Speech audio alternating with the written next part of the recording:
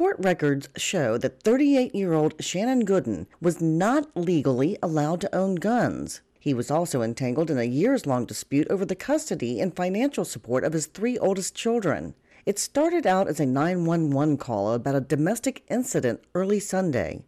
The call reported that Gooden had barricaded himself in his home with family members, including 7 children, ages 2 to 15. It ended with 2 police officers, a firefighter, and the suspect dead. A 3rd officer was wounded. I'm Lisa Dwyer.